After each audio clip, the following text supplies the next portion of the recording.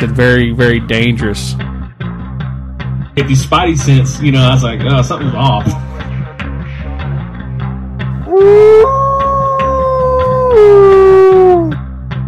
And I'm just like, man, I'm waiting to hear something, you know. Keep that crowd warmed up. Is Mr. Jehovah Tiger. What's going on, guys, and welcome to, man, I can't even remember what number this is now. Anyways, welcome to the War Cry Podcast. I'm your host, Jehovah Tiger. Football is upon us. Saturdays are null and void because of the Sooners and the Cowboys. But, I'm very lucky. This is Sunday. I'm recording this on Sunday. I'm very lucky to be joined by the man, the myth, the legend. He's been around the Bigfoot community for a lot of years. My experience with him was back in the old days, and we'll get to that. But joining me is Matt Knapp from Bigfoot Crossroads. Man, I appreciate you joining me. It's amazing. Yeah, man. I appreciate you having me. Paybacks, man. I enjoyed our conversation on my end, and I'm glad to be here. Yeah, I appreciate you joining me, man. I haven't really done a lot of interviews, but I'm being very selective in who I bring on the podcast to do interviews with, because I think, sometimes you just, I see so many different podcasts nowadays. They just bring somebody on just to bring them on, and, oh, they had a interesting story. And, I want to talk to people who, know things, but also too, they have different stories to tell. And you're definitely one guy that's on my list, man. I appreciate you having me on your show, but for people that don't know or that haven't listened to Bigfoot Crossroads, how did you start in this thing, man? How did you get going on this path? Yeah, man. It's pretty crazy, to be perfectly honest. I'll go ahead and give you the full story. I usually give kind of an abridged version, but I've always been interested in like the paranormal and stuff because I grew up in a house that had some haunting activity. Like before I was ever born, people were experiencing things in this house. And, I'm of a certain age now where like I grew up in a time before the internet and everything. So my only access to information was like TV documentaries, going to the library, the occasional library at the school would have something, bookstores, any chance I got. But back then, if it was a weird subject like UFOs, ghosts, Bigfoot, whatever, it all kind of got lumped together in the same section. And a lot of times those subjects would get lumped together in the same books. So trying to learn as much as I could about ghosts and trying to figure out, what was going on in my own house. I wanted to be a young Ghostbuster. I just ended up running across things about Bigfoot too. And it just really piqued my interest. I was really into like nature and, animals and the outdoors and everything. And this was something that, kind of encompassed all those subjects as well as my interest in the unknown. And it just stuck with me, but really it didn't ever come to the forefront. I was really kind of a paranormal person. But then later on in life, internet comes around. I'm actually at a buddy's house staying the night, and I'm on his computer and I just do an internet search for Bigfoot. And at that time, there was probably, maybe 4 or 5 websites about the subject, and it was all just group based. And, but it kind of blew my mind that people were like actively going out and looking for this thing. So, I ended up going on the biggest website at the time, which it probably still is, the BFRO. And, they had this just back in those days, there was just like a thing you could click and apply to become a member of the BFRO. So I did it. Wow. Yeah. And it's like that simple. It's just like that simple, man. I'm just like, oh, all right. So I get home and there's a message on my answering machine. How does that sound? And it's from a guy named Matt Moneymaker. Oh, wow. Yeah. And he's like, hey, we got your application, blah, blah, blah. So I'm like listening to it. And like, keep in mind, I'm completely new to the subject, other than like stuff I've read in books.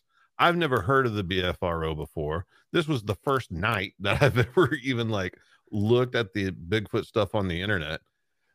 And honestly, I heard the name Matt Moneymaker, and I'm like, wait, my name's Matt. What are the odds that his name is Matt too, and his last name's this is some kind of scam?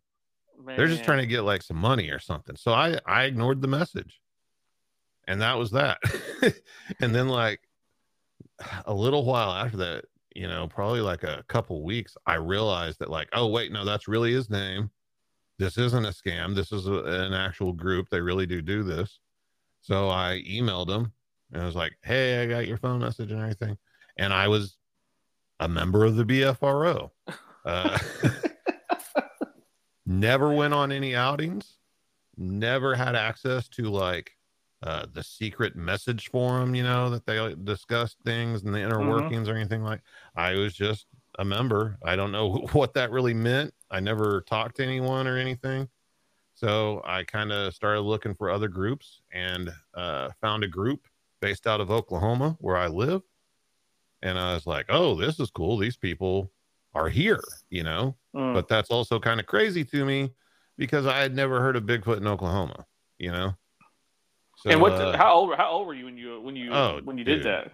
This was probably like, man, I was probably 21, 22 at the time. I was thinking you were like 15. Oh, geez, no. I was like, dang. It's like, man, Matt Moneymaker. Yeah. He's like, hey, we gotta train these kids young. Yeah. But this group, it was really mostly comprised of people that had been in a different group and got kicked out. Oh my gosh. So the whole group politics thing came into play at a very early time for me. But yeah, they had like a chat room where they'd go and do like voice chat meetups every night pretty much. And I go on there and I got to know the people. And for a long time though, man, I didn't say anything. I would go to like the message boards and stuff because that's how Bigfoot worked back in the day, was everybody was posting on message boards. And I would read stuff, but I wouldn't comment or anything. And eventually I built up the courage to like start commenting, but I didn't want people coming after me because like, they'd be like, who are you? What have you done? Well, nothing. Yeah. But I caught the attention of a guy named Bear. And Bear was part of that group that I was talking to, and he emailed me and he was like, man, I've read some of your posts. I think you should post more, you should talk more. You should respond. You're a smart guy. And I just kind of struck up a Bigfoot friendship with him, got to know the other people. And finally I believe it was one day in November, I decided to take the plunge and meet up with a bunch of strangers and go out in the woods and look for Bigfoot. Man, that's kind of crazy. Like how, the internet and how that, it originally first kind of started was just like, basically you guys ended up on chat, like basically chat rooms. That's just wild to me. Yeah. The whole atmosphere and universe of the online Bigfoot community has completely changed from what it was whenever I got involved.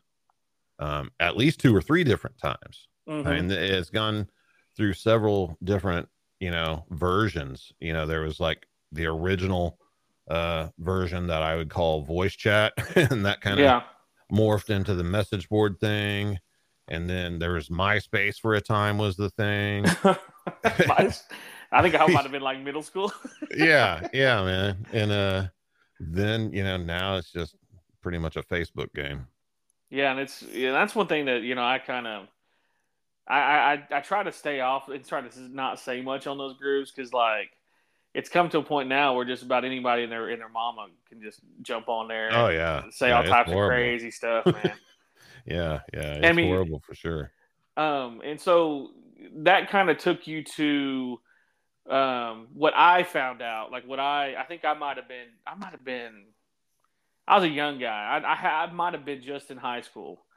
and was searching on YouTube because I was trying to find, because I had had experiences with things my entire life, and I just was like, well, let's see if there's anybody here in this area, maybe Texas, and I don't know if you heard of a guy named Bob Garrett, but I know Yeah. I had found Yeah. him, but then also I found the Bigfoot Outlaws, and you guys are to me the precipice of like what it was, as like as telling stories, getting information out there, and a lot of the stuff that you guys, in my opinion, came up with, or not really came up with, but found and researched and took eyewitness accounts and things like that. It kind of morphed the Bigfoot community into more of like an information type, gathering for people like me who I ain't going out there, man. I'm gonna be honest with you.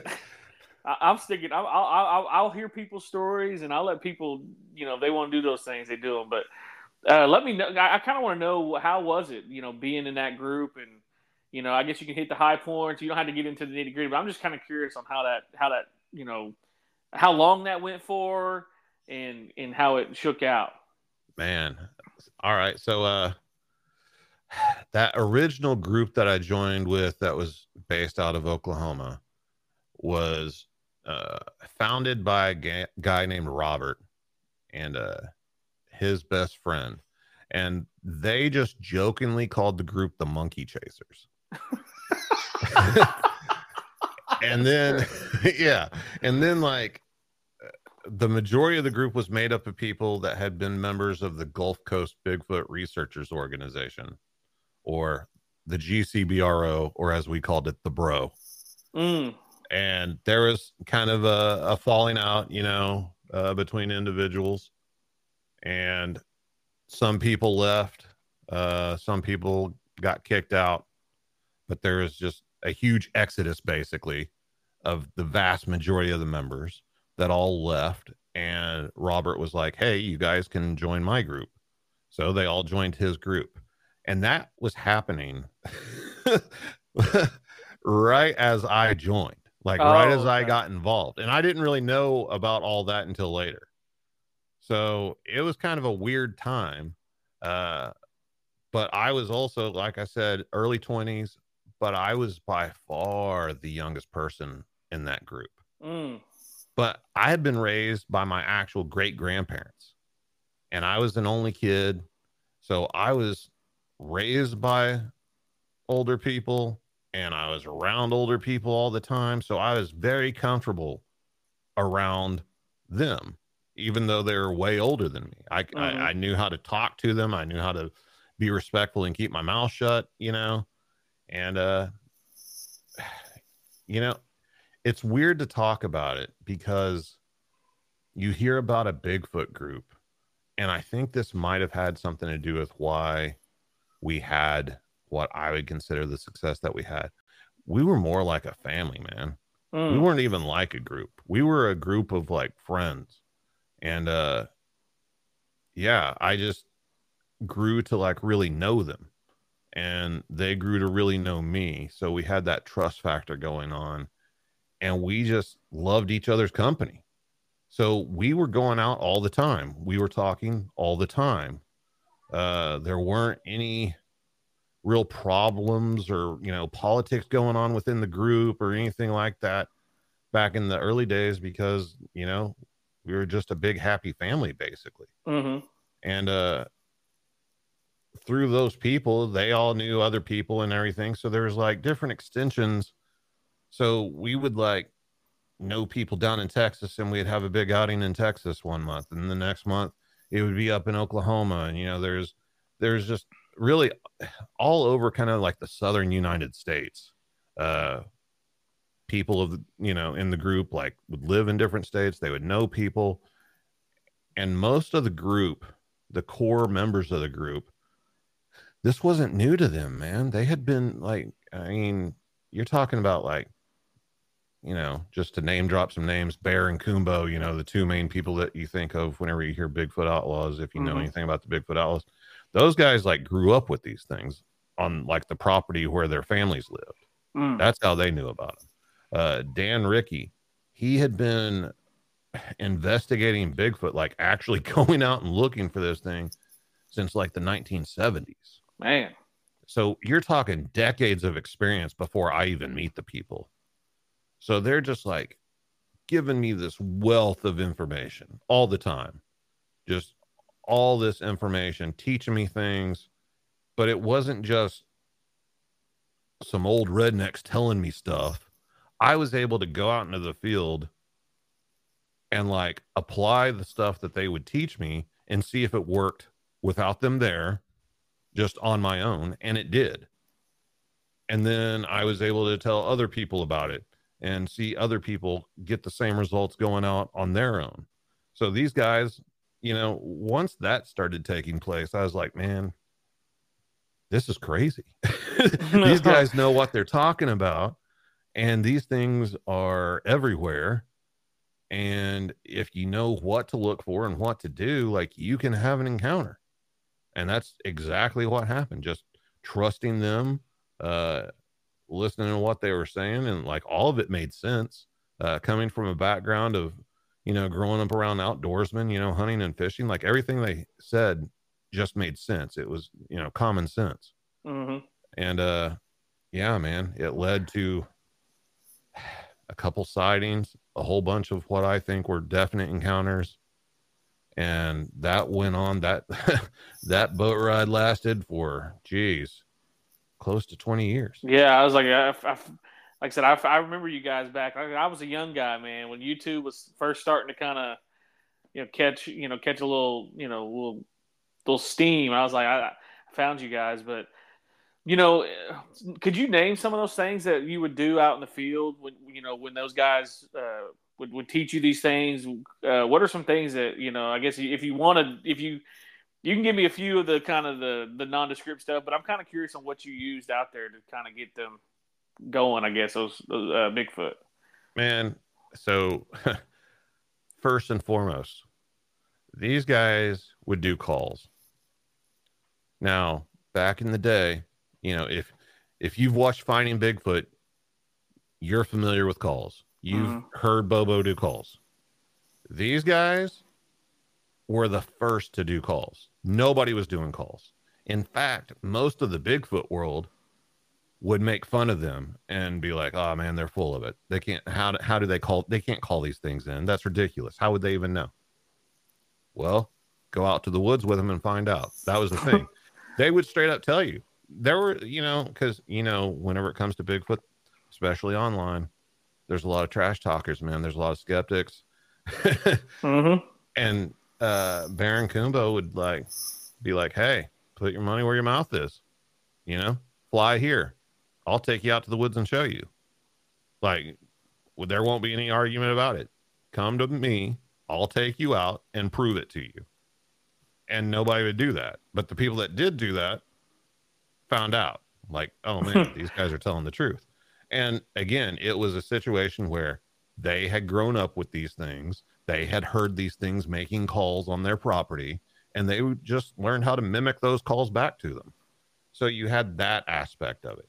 And just as a little side note, I've never met the dude personally, but friends of mine knew a Native American guy here in Oklahoma that went by the name of Tracer. And Tracer could do those same calls and had never met Baron Kumbo.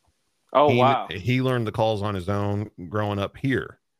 And I've met a few other people over the years that can also do calls that learn them wherever they're from, that didn't learn them from Baron Kumbo or anything. At one point in time, going back to the BFRO, now this is pre-Finding Bigfoot days, they offered to buy the calls. They wanted Baron Kumbo to record the calls so they could put it on CD and call blast them. Wow. And Baron Kumbo wouldn't do it. Wow. Yeah. So that was probably the big one. The other thing was using topo maps, maps that show the topography, the terrain of an area and everything. And knowing different features of the land to look for and everything. Being able to kind of find out about sightings, talk to some locals and everything, and you get a general idea of an area, and then you look for certain physical characteristics of the area, and that's basically how we would find a location to go to. And then being patient, that's another one that people often overlook. You can't just go to an area and expect something to happen. It usually takes about 3 days before they start coming around and checking you out and everything, which is another big one. We didn't go, all the time. There were times that we went off hiking into the wilderness, but usually we would go to an area like a campground. We would meet up and have, the campsite area, but then we'd have locations around there within driving distance, an hour or so. And a lot of times it was just, old backcountry roads and things like that. And we would go out there, do the calls, and just wait. See if we got a response. It was oftentimes hit or miss, but I would say our success rate was 60 to 65%, which that's pretty high. I would say that's damn good for Bigfoot. Yeah. And like I said, it put me in position to see them, so I can't really knock it. And let me ask you this: is there any of these places here in Oklahoma? Could you give maybe you don't have to say the name of the of the town or where they're at, or just kind of for the people listening. What is some areas in Oklahoma that you're like, hey, that place, no doubt in my mind, and maybe a place that's kind of unexpected that people don't really think that would be a place where they'd be at. Sand Springs. Oh, wow. Yeah. Sand Springs. That's a Tulsa Metro right there for you people that don't know. Yeah. That one's crazy, but I've heard over the years probably 4 or 5 different stories from different people that aren't connected in any way that had encounters in the Sand Springs area. There's same for, I'll say, kind of east of Tulsa. If you follow the Arkansas River southeast and get out, on the outskirts of like Broken Arrow and out there, I've heard some things from out there, which I think anytime it's around Tulsa, it sounds pretty crazy to me. Yeah, that does. I mean, especially with the, as many. I mean, it's like with Broken Arrow and even in Coweta area, it's growing. Like there's so many people that are moving to that area. Yeah, that it's crazy to me that people are seeing that thing out, especially in Broken Arrow. That's kind of crazy. I just talked to someone pretty recent within the past couple of weeks who's they've got some relatives that own some property out there. And it's a big chunk of land because whenever they told me what happened, they actually commented on a YouTube upload that I did. I was like, hey, can you email me? Because this is like the 4th time I've heard somebody say something about this area. And I got to talking to them. And the thing that caught my attention where they were talking about a fruit tree on this relative's property, an apple tree. And you hear this, I would say a lot, but it's not a lot, but you do hear it often. Situations where somebody will be like, yeah, I had this, apple tree on my property and the apples were ripe and just about ready to pick or whatever. And I was going to go out and get them the next day. And I go out there and they're gone. All the apples are just gone. And this had happened on their relative's property. An entire apple tree was wiped out overnight. And not just the apples on the tree, but the ones on the ground too. Oh man. And I mean, how do all the apples like I understand a few, but how does an entire fruit tree get wiped out overnight? And I've heard that, man, at least 5 or 6 times from different people. So that caught my attention. And, I got on Google Maps and kind of looked at the general area. I think I got it figured out. I didn't ask them for details. It's their relative's property or whatever, but kind of putting the clues together, I think I got it figured out. And whenever you go to look at it, it's like, wow, this could actually be a thing. I could see how this works. One of the weirder ones that I heard, though, actually came from my mom. Someone that she works with works part-time at the airport out by Jinx. I can't remember the name of the airport, but it's out by Turkey Mountain, basically. And this lady swears up and down that she saw a family of Bigfoot running through the grounds of the airport at night. Whoa. Like silhouetted by a big metal building and everything. Now, it's not like Tulsa International or anything. No, yeah. You know? The airport that he's talking about is like south of Jinx, and it's next to a golf course, right? Yeah, yeah. So that was just kind of crazy to me, you know, because that's like a populated area. Mm-hmm. Yeah, I mean, there's houses galore out there. But if you see, this is a thing. So if you start thinking like, okay, southeast of Tulsa, that airport, Sand Springs, it follows the Arkansas River. So are these things following the Arkansas River and able to run up into town at night or something? Because, I mean, how much land can they cover at nighttime, you know, with darkness helping them out and everything? If they're down, you know, in the riverbed or whatever, staying up against the bank line, I mean, who knows?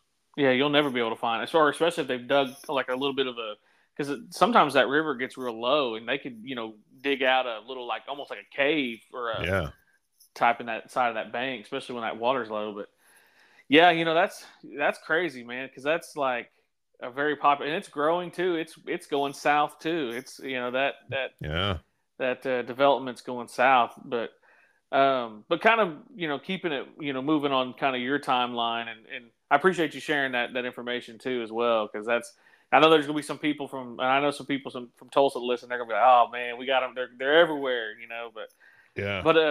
But you know, so once the outlaws kind of, you know, went away and you kind of started doing your own thing, what's one of the kind of the, I guess really one of the most interesting things that you guys did before I move on, what's a sighting or an encounter that you guys had when you guys were on an outing that, you know, you were like, oh, okay, this is crazy, like these 8 foot 9 foot tall beings are out here, man. So this is all going to go pretty fast. So like we go down to Texas to a conference. Okay. Now, by the time we had done that, I had already kind of figured out that like these things are legit. I had gone on a previous outing where I had my first sighting through the night vision. And this is going back to Texas not too long after that, to go to a Bigfoot conference in Jefferson. My friend goes with me, my best friend. He's Cherokee. I went to high school with him, and he's like, I want to go with you and check this out because, man, you're meeting up with strangers. You're going out and looking for something that doesn't exist. Like, he was worried about me. He was actually concerned about my safety. So he wanted to go meet the people, see what was going on exactly. And in his mind, he was going to go down there, debunk everything, figure it all out, and convince me to quit doing it. And so he goes to this conference with me. Well, in true Bigfoot outlaw fashion, we're going to the conference, but we're going to look for Bigfoot while we're down here. And there's some areas outside of the conference, like we didn't stay in a hotel. We camped out the whole time. And actually, on the way to the campgrounds, he and I driving in from Oklahoma, we go across this big, long dam. And I see there's like a spillway coming out from the dam. And there's like a parking lot. And there's a service road that leads to it from the highway that we're on. But then I see there's a dirt road and a gate that's open. And like a sign posted there. And I was like, man, we need to come back and go down that road later and check it out. So we go to camp and everything, meet up with everybody. Later on, I'm telling, you know, a few of the people, hey, we saw this road. It's right down the road from here. You know, we should check it out. So we go and check it out. And it's actually an access to a public hunting area. And we go down this road and it curves back off in there. And I swear, man, there's like, I mean, just stuff that people consider Bigfoot sign, like X formations, tree bows, things like that. I don't know if Bigfoot makes those things or not. I'm just saying they're oftentimes associated with Bigfoot one way or another. So we saw that stuff and we got off in there and we were like, yeah, this looks like a good spot. We're going to come back here tonight. So later that night, we're in 2 different vehicles. Eventually that road leads, it kind of winds down and ends up going parallel with the little creek that, comes from the spillway and everything. It's a thick pine forest and hardwoods. And there's a spot at the end where there's kind of like a dead end at a gate. And then the road curves off to the right and goes down about another quarter mile and dead ends down there. So I pull in the first dead end and the other vehicle goes down to the second one. And at that first dead end spot where that gate is, there's like 2 huge trees. I don't know. They look pushed over to me. They were like fallen across the gate, huge full grown trees. Yeah. And it like one falling towards the other one, like almost like creating an X, but they're full grown trees. And I was like, that's weird. So we stop, we get out. And as soon as we close the doors to the car, I mean, instantly, we hear something running around just maybe 15 yards from the car inside the tree line. Well, we always had this rule that like, whenever you get there, you close the doors. That's going to alert everything in the area. You just drove in.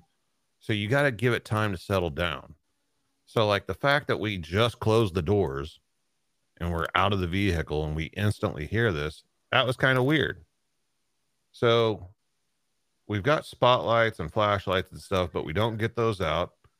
We just kind of stand there and take it all in. And we can hear something moving around out there. Can't see anything because it's too dark. Well, I walk off in kind of an area to get away from everybody. And there's actually me, my friend, and 2 other people, Bear and this guy named Sammy. Bear and Sammy go kind of down the road. My friend Rod stays by the car. I kind of go across the road the other direction. Well, Rod was kind of spooked, so he had a spotlight with him. And he keeps on popping it on and off because we told him, like, hey, don't leave the spotlight on. Like, this isn't going to help us. Just, if you hear something, turn it on, but try to keep it off. And he just keeps on popping it on and off. So I was like, okay, well, obviously, this area is pretty much ruined at this point. I'm just thinking the sound that we heard was a deer or something. I don't know. Well, all of a sudden he's got the spotlight on and he's by himself and he's saying, I see eye shine. I see eye shine. Okay, well, he's not accustomed to the woods or anything. He's from the city. It's probably, who knows what it is. You're going to see eye shine. Well, his voice keeps on intensifying and he keeps, you can kind of hear it building and he's kind of panicking a little bit. So we start all converging towards him. Well, by the time I get to the vehicle, Bear and Sammy are already closer to him on the opposite side of the vehicle. And man, he just screams and like throws the spotlight and takes off running around my vehicle. He shoulder bumps Bear out of the way, and Rod's not a big guy and Bear's a big guy. He was freaking out, man, freaking out, and climbs into my car, into the driver's seat, climbs over the seat and gets down in the rear seat of my vehicle and is like locking the doors and stuff and freaking out. And I'm just like, what is going on? So we get like some spotlights out of the vehicle. He's still freaking out. We're shining the lights around in the woods. And I can tell you what I saw. I don't know what they saw, but I saw what looked like something about 8 to 9 feet tall. I could see the upper arm area and part of the lower arm. I couldn't see any hands or anything. I could see like the rib cage and stuff and the hip as it was like running through the trees. I'm like spotlighting into the woods, and there's like, you know, overgrowth and everything next to the tree line, and then you've got the pine trees, and it kind of goes down into this little river bottom area. So like this thing's just like running between the trees. It's reddish brown in color. It's honestly the same color as dead pine needles. That's exactly what it is. That's the exact color it looked like, which was crazy because the whole area was just covered in dead pine needles on the forest floor. Well, we're kind of freaked out now because here's this thing, you know, and it's not acting right. It's not leaving the area. It's running around, but it ain't leaving, which is not normal behavior. At one point, it kind of, you could hear it like running parallel with the road. And I was like, okay, is it going to try to cross the road down away from us and circle around on the other side of us? So I like shined the spotlight down the road and hit like eye shine down there that I'm assuming was it at the edge of the road, and it ducked back in, and then you could hear it running back towards us. Well, whenever it did that, it got pretty much dead even with us and just froze, went quiet. Couldn't hear it running no more. So we're like, okay, we need to regroup, you know, get in the car. So we're all piling back in the vehicle. As I get in, I go to turn the vehicle on. Well, whenever I turn the vehicle on, it locks the doors automatically. So Bear and Sammy can't get in the vehicle. So they're just like hammering on the door handle. They're like, unlock the doors, like freaking out. Cause this thing is, I mean, at this point, you know, 10 feet away from. Kind of sounds like it's pacing y'all. Yeah. Yeah. It was crazy. So we get back inside, and we've got like a little two-way radio, and we radio the other vehicle, and we're like, you know, hey, get over here now, like right now. So we hear them like start up the vehicle and everything, and they're coming. We waited for them to get there. And then we had, you know, numbers more in our favor, and we got back out. And that night was one of the wildest nights of my life, man. Those things came in. That one waited there until the rest of the group came, and they came in there and they surrounded us. And that stuff didn't die out until, man, probably 1:30, 2 o'clock in the morning before it finally quieted down. They were running around, whistling, multiple sightings. It was crazy. Eventually, so whenever we got in the car, just to back up a little bit, I told everybody, don't say what you saw. Okay. Whenever the other group gets here, we're going to independently go to somebody and tell them what we saw. And so we did that, and all of our stories matched. Our descriptions of what we saw matched. The same color, same size, everything. My buddy Rod was just out. I mean, he was freaking out. It took probably about an hour and a half. Some ladies that were with us like got in the car with him and, you know, calmed him down and talked to him and everything. And eventually he was able to get back out of the car. But I mean, he was ready to go, man. He was like, Matt, please take me home. Take me home right now. Please. I don't want to be here. And he ended up getting a tattoo of a Bigfoot on him because of the experience and everything. Like, changed his life forever. But I mean, like, he was freaked out, man, you know? Yeah, and that's... I don't blame him. And eventually, you know, he was able to talk about what he saw. It took him a while. But so whenever he said he got eye shine, he could see eye shine. He was shining the spotlight, and he saw eye shine next to a tree, and it ducked behind a tree. And one of us had told him, whenever you're looking for eye shine in the woods, shine it down at the ground. Look at ground level. Most people look too high for Bigfoot because Bigfoot will drop down on their stomachs and hide all the time. Most people look right over them and don't even know they're there. Or, you know, the other situation is they'll line up with a tree and you'll walk right by them or something. So he was shining it down at the ground. And so he saw eye shine kind of off the ground. So at first he's thinking it's just like a raccoon or something. He doesn't know what it is. Well, then the eye shine goes up into the air. Oh, man. And he shines the spotlight up, and it's gone again. And he says, I guess it was behind the tree, because all of a sudden I see this hand and this arm reach around the trunk of the tree, and it leans over and looks at me, and I'm just blasting it in the face with the spotlight. Oh man. And like, whenever this happened, he was within 30 feet of this thing. Whoa. Like, he was close, and nobody was near him or anything. That's why he freaked out, because it went from this thing doesn't even exist, these guys are full of it, to, oh my God, there's a monster. Man. Yeah. It was wow. pretty intense night. And that same location has yielded results for other people years after that. People, like, basically that night made that spot famous to a certain select few people, and other people have gone back to that location and had success. And then years later, I was talking to a researcher from Texas who had an encounter down in that hunting area whenever he was deer hunting back in the 80s. Oh, wow. So, yeah, pretty crazy. Did he see any of the facial features or anything? Like, did he see, like, oh, it had, like, people always talk about the different types of look. Yeah. He, honestly, his description was the only thing that he could equate it to was Chewbacca.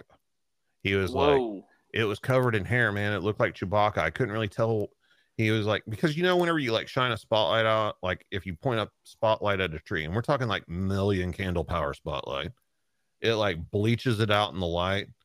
So like that was going on. He could see the eye shine, and the face was just kind of like bleached out with the light, and he's freaking out and just throwing the spotlight and running. He's not like standing there trying to study it or anything, but he was just like, man, it reminded me of Chewbacca. It was just huge and covered in hair. Man. And so you guys, what time was that, you think, when he first saw that? Was it like right as the sun was going down? And then you said it lasted until 2 o'clock?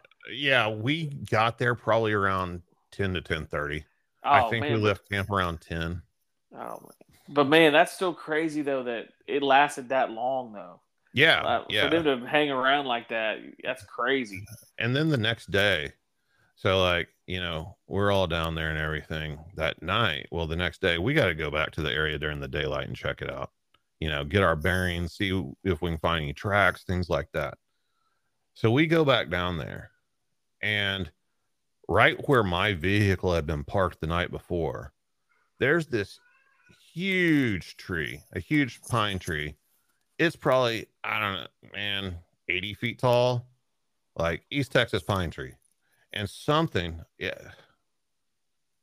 man, so it looked like something had just, I don't know, man, like taken rocks and just destroyed the base, like tried to chop down this tree with a rock or something. Like there was just chunks of wood everywhere, and the tree was actually broken, but at the base, and I'm saying right where my vehicle was parked, and it would have fallen across the road where my vehicle was, but it was like caught up on vines and stuff in the other surrounding trees, and those were holding it up. And then there was like this kind of a spot of just brush, like a huge brushy area that was on the opposite side of where my vehicle was parked, and the woods kind of wrapped around that. And that whole area, there was like just things like brush and saplings and stuff just pulled out of the ground and just thrown everywhere. It looked like somebody went back there with like a backhoe and just tore the place to hell. Man. The very next day that we went back at like, probably 11 o'clock in the morning. Man. So what did that between 2 a.m. and 11 o'clock the next day? Man. Yeah. And let me ask you this too. Like, do you think they're nocturnal animals, or do you? No. You think they're nocturnal? No, I think that they're diurnal. If you go through reports, a lot of your sightings happen at dusk and dawn. And I mean, there's just too many sightings that happen during the day for them to be just nocturnal. Yeah. I think it's more of a situation where they probably live in small groups, and they probably like take naps, throughout the day and throughout the night and stuff. So I don't think they're just primarily active at night, although I do think they do most of their activity at night. Yeah, because that's kind of something I always see when it comes to people talking about it, is that from what I heard, they always see it, or like it's they're driving past it and they see it in the headlights, or or they see it behind them, or when they're driving by. But that's one thing that's so interesting about the Bigfoot topic, is there's so many different theories and so many different, I would say, opinions about it. So during the time of that experience, and kind of going forward into like what kind of what you're doing now and what you did after the Outlaws, has your opinion of Bigfoot, Sasquatch, Yeti, all the above, has it changed, or has it continued to be the same? It's a little bit of both. It's definitely changed in the aspect of starting out, I'm thinking, this is just some undiscovered primate. And while it's crazy, it's just basically a bipedal gorilla. That's where I started. And there's a lot of things that are attributed to Bigfoot, that people believe about Bigfoot, that do support that theory. Like one of the popular things right now is like people have discovered giant like ground nests. And I mean, like, there's a whole lot more to that story. Like, primatologists have been brought in and observed these nests and everything, and there's more to it. But that's something that like gorillas and chimpanzees do, But my experiences, especially in Oklahoma, have been more along the lines of, this is some kind of person. This is a person. This isn't a wild animal. This is acting very human-like in a lot of ways. And so I've kind of, more or less put all my cards in that pile of them being some sort of person, maybe different than us, but still a person. But now I'm starting to lean towards the area of, maybe there's more than one thing out there. Maybe it's not all just Bigfoot people are experiencing, but it's just all getting lumped together because people just assume that it's Bigfoot. Maybe there is some kind of, feral people out there living in the wild, and maybe there is some sort of big undiscovered primate living out there with them. I don't know. Yeah. That's very interesting, because like on a previous episode, I discussed kind of, caves and, kind of connection between missing people and Muskogee Creeks and Seminoles. We, kind of believe in, I say we, but they, different tribes believe in that they go underground and they come from these caves. And, I know you on the kind of the conversations we had after we recorded, but, do you think that some of these disappearances are equated to Bigfoot, or do you think Bigfoot is like that? I've heard that he's always the keeper of the forest. He helps, this helps that. Do you think that Bigfoot can, it could do that, could take people and do those types of things? Man, I think there's, preachers and murderers that exist, I think Bigfoot's the same way. I mean, if you go with, the tribal history, most tribes talk about these things taking people, taking children. So that's definitely part of it. And I know in Oklahoma, especially, those stories still exist. You've probably heard it yourself. You got to come in whenever the sun goes down. Something, the booger man's going to get you. Something's going to take you. And I think that has to have some relevancy. I think that's based on something. But then I've also heard stories out in the Pacific Northwest. A lot of stories circulating out there about Bigfoot helping people, and even some stories of people helping Bigfoot, especially tribes. So I think you have a little bit of both. I think these things are kind of individuals. And I think, well, you've got some that, are more of like, helping someone lost get out of the woods. There's definitely something that comes to mind. It's been a few years now, but there's a little boy lost in North Carolina, and he was a toddler, and he was lost for multiple days. Huge search and rescue effort. Nobody could find him. And then he just shows back up, and he says to his parents, I believe it was, that a bear helped him survive. A bear took care of him. Well, what's a little kid gonna call a Bigfoot? It doesn't know what a Bigfoot is. If you're 5 or 6 years old, I think he even called it the bear man or something like that. So I believe that it's possible that a Bigfoot helped that little kid get back home. And I've heard other stories like that. But then I've also heard nightmare stories, Yeah. So it's hard to say. I just think they're probably individuals like we are. Let me ask you this, since kind of discussing, what else could be out there. What would you say, in terms of, I know, like I said, people talk about the rake, people talk about UFOs, people talk about the werewolves or Dogman, which Dogman to me is kind of a weird name, but yeah. But Dogman, they talk about, all these different beings or creatures that are out in the woods and, all over the place. What would you say is the kind of being or creature that maybe spooks you out the most? Oh man. I know, I put you on the spot there. Yeah, that's a rough one, man. Or have you heard a story from somebody that you're like, man, I don't think I'd want to run into that thing?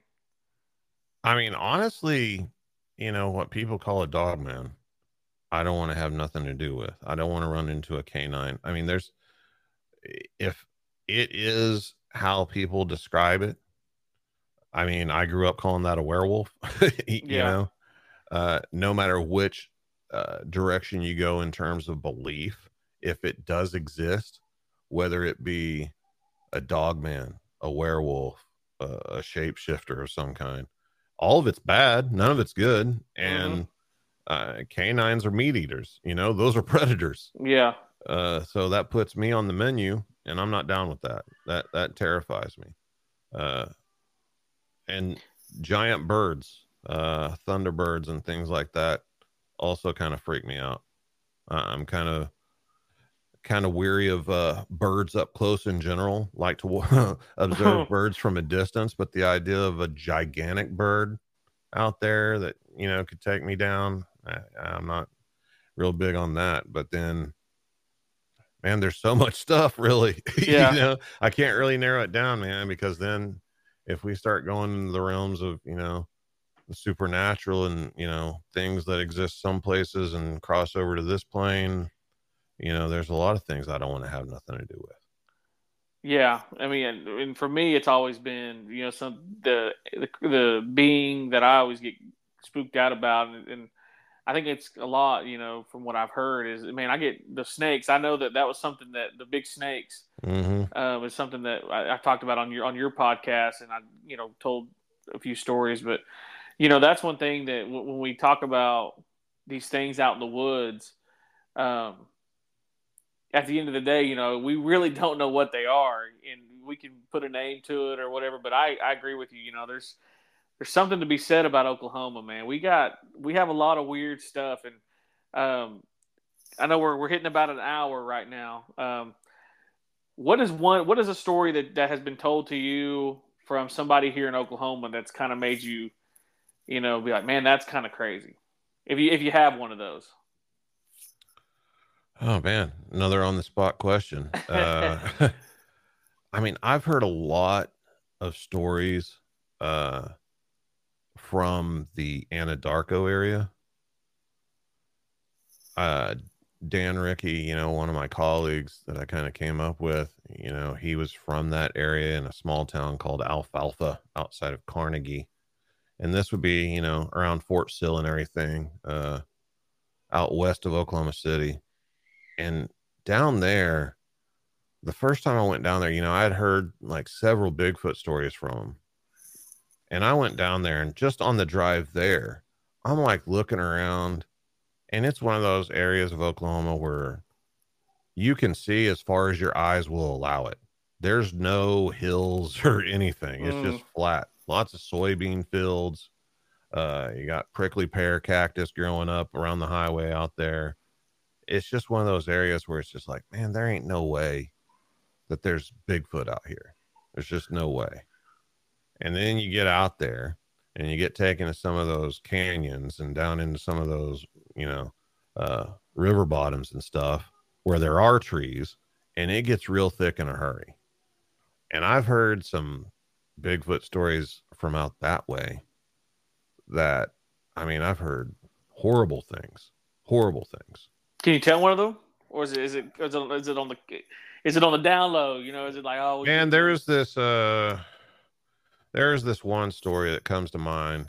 This taxidermist that lived out there, and his taxidermy shop was out behind his house. It was like a metal building, I think, and he had it hooked up where, like, whenever his phone inside the house rang, there was a bell attached to the building. And so there was an idea that maybe that bell caused the problems.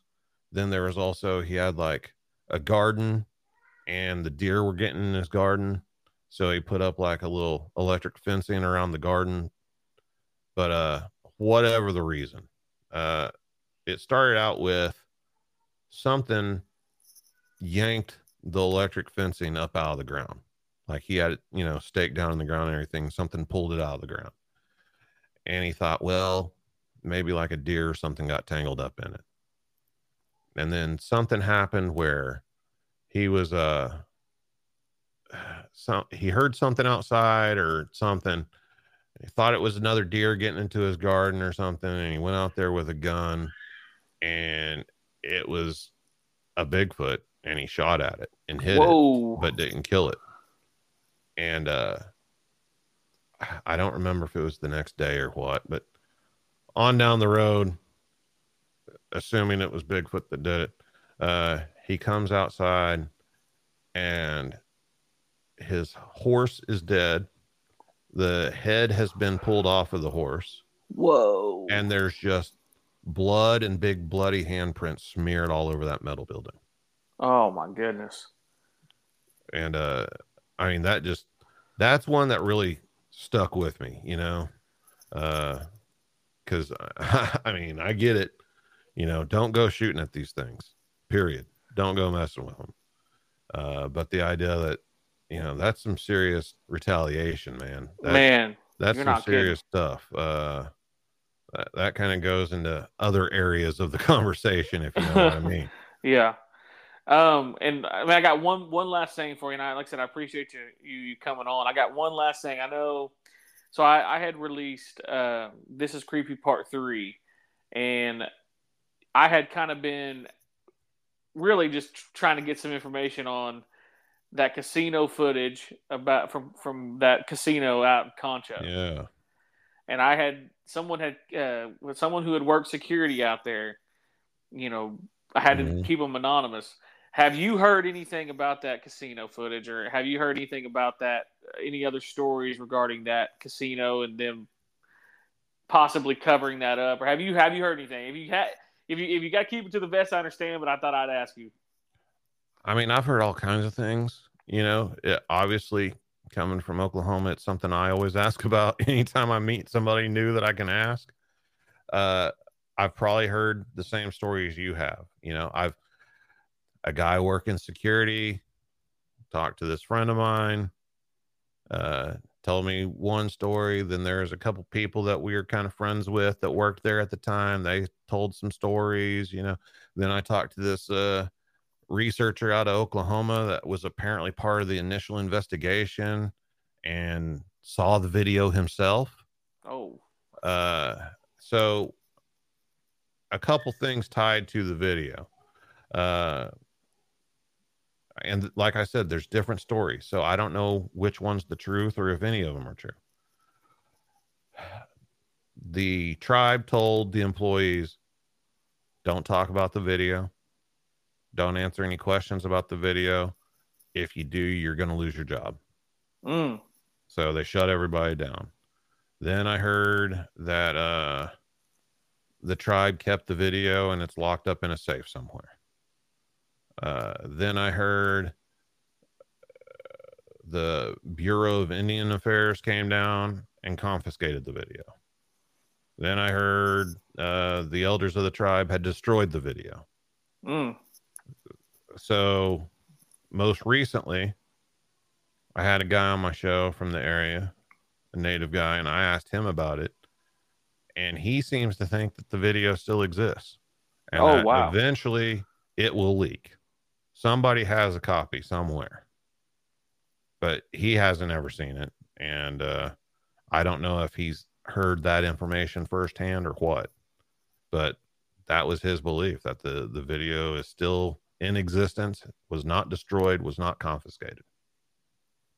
Man.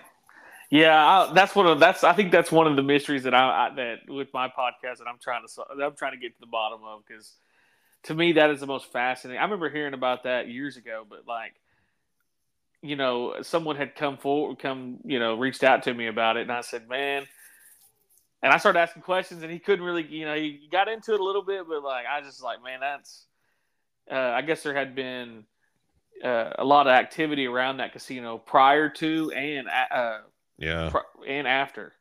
And yeah, there's a few stories tied to that casino besides just the, famous video incident.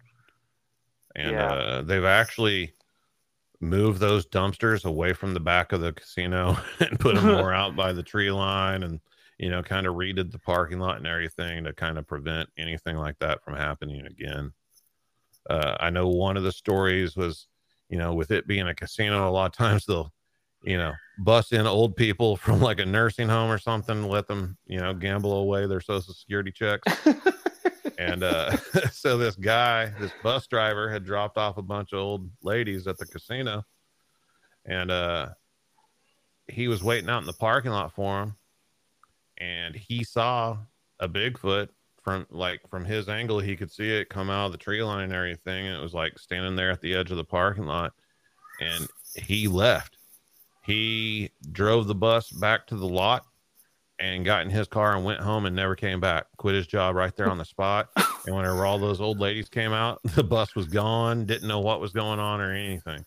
Oh man, golly. Man, yeah. He was out of there. He said, I want no parts of that. Yeah. Man. Yeah. Don't want nothing to do with it. Yeah. But it's crazy, man. I mean, down there in that part of Oklahoma, I mean, people see Bigfoot all the time. It's like a normal thing, man. That's one thing that, I like I said, I know that's Carnegie's kind of Kiowa. Yeah. And I got some Kiowa family that, they always talk about things like that. And eventually there's a story. I don't know if this is what they do, those Bigfoot, them cloaking or whatever, but I heard a story that they were coming down off that main highway, and I cannot remember the name of that highway that goes straight into Carnegie. And I can't remember the name of the highway. I have to look at my messages, but they said that they saw a predator-like thing. It was big, it was 9 foot tall, but they could see the outline. You know how predator you can kind of see. Yeah. And they talk about some type of being that can do that out there, and you just never know, man, with all that type of stuff that goes on, especially out there in that old land, man, that kind of is still untapped. That guy that I had on my show that was, I asked about the casino. He was going down that same highway with his ex-wife, and I think he had his kids in the back seat and they were asleep or something. And they saw a deer jump out from the side of the road out of the tree line, like crossing the road in front of him. And he didn't have time to stop or swerve or anything. So he just kind of, reached out and braced himself. And as that deer jumped in front of his headlights, it turned into an owl and flew off over the top of his vehicle. And his wife saw it too. And she was, pretty shook up and everything. She was like, what did you just see? What did you just see? You know, and like they both had seen the same thing, that, you know, deer came out of the woods and turned into an owl. So that one was a pretty. I hadn't heard that one. You know, yeah, hey, yeah, whew, yeah, boy, especially man, like I know Muskogee Creeks really feel this way about owls, man. Yeah, harbinger of, you know, some type of omen, but yeah, man, like I said, you just never really know what's out here, and that's one thing that I think that's kind of what I'm, you know, with my podcast, and I know definitely with your podcast too. We're just trying to figure out what's going on, you know, and. But man, I appreciate you coming on and sharing these stories and you know, helping my podcast out by coming on. And where can they find you at? You know, where's places that they can find you at for your podcast and everything? Man, I'm pretty much everywhere. Whatever your favorite podcast app is, YouTube. Probably the easiest thing is just BigfootCrossroads.com. It's got everything right there, all in one place. There we go, man. Like I said, I appreciate you coming on, man. It's definitely, you know, like I said, one of a milestone for me personally, because like I said, you helped. To me, you were holding that group together a little bit, in my opinion, with the Outlaws.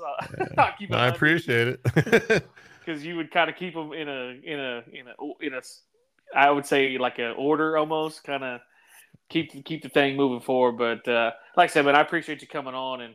Yeah, for sure. Enjoyed it. Yeah, have to do it again sometime. Yes, sir. Had to get you on for a part 2, man. No doubt. Yeah, I'm down.